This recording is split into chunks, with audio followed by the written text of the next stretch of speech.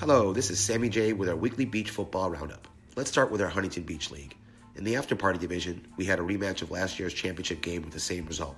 Team Wasted Talent outlasted Team Beach Lab, and they came up with a close win.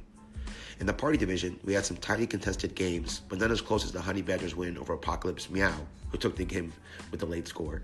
Also, the Squirrels had a good start to their season with a big win in a rain-soaked game. In the pre-party A division, teams Pull Me For a Good Time and Baby Got Backfield cruised to victory, while Team Touching and Pulling eked out a win by stopping a 2-point conversion with no time left on the clock. In the pre-party B division, teams Man Bear Pigskin and Old Balls both had opening day wins after having a tough go of it last season. Let's see if they can keep it going this week and get their confidence up for the rest of the season. In the Golden Keg division, we have 18 teams all trying to get wins early to try to separate themselves in the standing as soon as they can. Every game counts as only 10 teams will make the playoff, so this should be an interesting season. Moving on to our Newport League, in the after-party division, Team Murica is back and they're looking better than ever. They opened up the season with a win, as did Sensational and Dilly Dilly. In the party division, Team Inappropriate Passes pulled out a close win by scoring on the last play of the game with no time left on the clock. Team Shake and Bake ended their game in a stalemate, while Team Tough Beaches opened up with a big win as well.